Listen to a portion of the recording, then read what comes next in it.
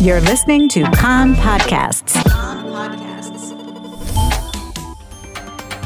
You are listening to the English language news of Kan, the Israeli Public Broadcasting Corporation. Good afternoon. It's 2 p.m. in Israel, Tuesday, August 4th. This is Aryeh O'Sullivan with the top news at this hour. Israeli airstrikes overnight hit several targets in southern Syria in an aggressive response to an attempted attack on the Golan Heights frontier. The IDF spokesman said in a rare claim of responsibility that it used fighter jets, helicopters, and other aircraft to hit Syrian military targets. These included observation posts, intelligence collection systems, anti-aircraft artillery, and command and control systems. The attack was in retaliation to the attempt by 4 men to lay explosives along the border fence early Monday.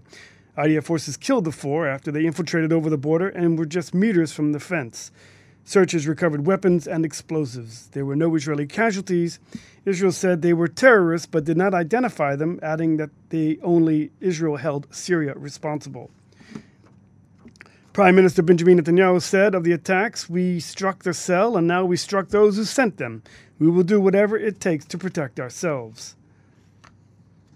Meanwhile, according to the Syrian Observatory for Human Rights, a mysterious airstrike on the city of Bukamal near the Iraqi border killed 15 people, all said to be Iranian-backed militiamen of Iraqi nationalities. It said an intensive attack that lasted over 4 hours Monday morning hit the Imam Ali base in the eastern Deir Azor region close to the border with Iraq. Israel's Security Cabinet is expected to be convening at this time in a video conference. Ministers have been informed that the meeting is expected to last until this evening. This is just the second time that the Security Cabinet has convened since the swearing in of the new government over 10 weeks ago. More than 1,800 new coronavirus cases were diagnosed in Israel yesterday and another 270 this morning, according to the Health Ministry data released this morning. There are currently some 24,700 active COVID-19 cases in Israel. 349 people are in serious condition, 97 of them on ventilators. Since the start of the outbreak of the virus in Israel, 554 people have died. The Corona Cabinet met last night but did not make any decisions regarding the combat against the spread of the coronavirus or efforts to revive the economy.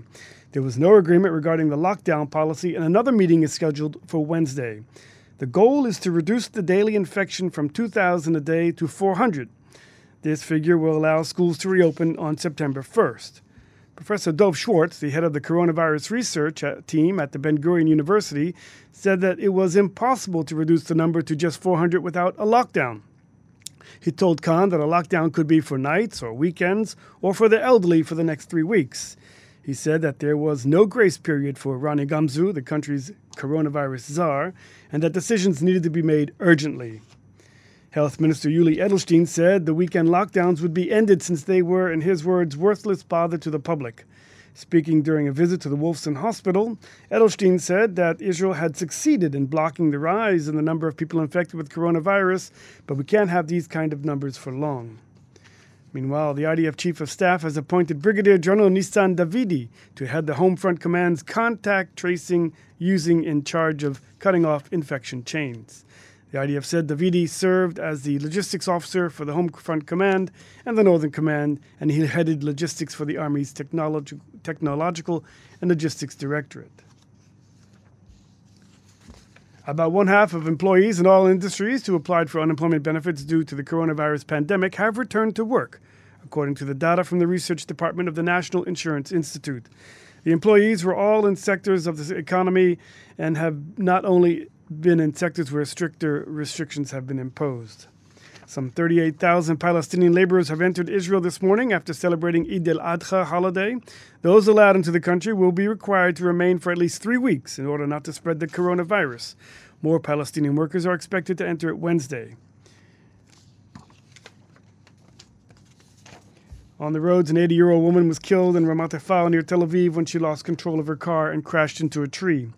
Taking a look at the weather, it'll be slightly cooler today, no change for tomorrow, but temperatures will rise on Thursday. Maximum temperatures in the main regions: Jerusalem 30, Tel Aviv and Haifa 31, Beersheba 35, and in Eilat going up to 40 degrees centigrade this afternoon. That's the news from Kan Reka, the Israeli Public Broadcasting Corporation. Join us at 8 p.m. Israel time for a 1-hour news program.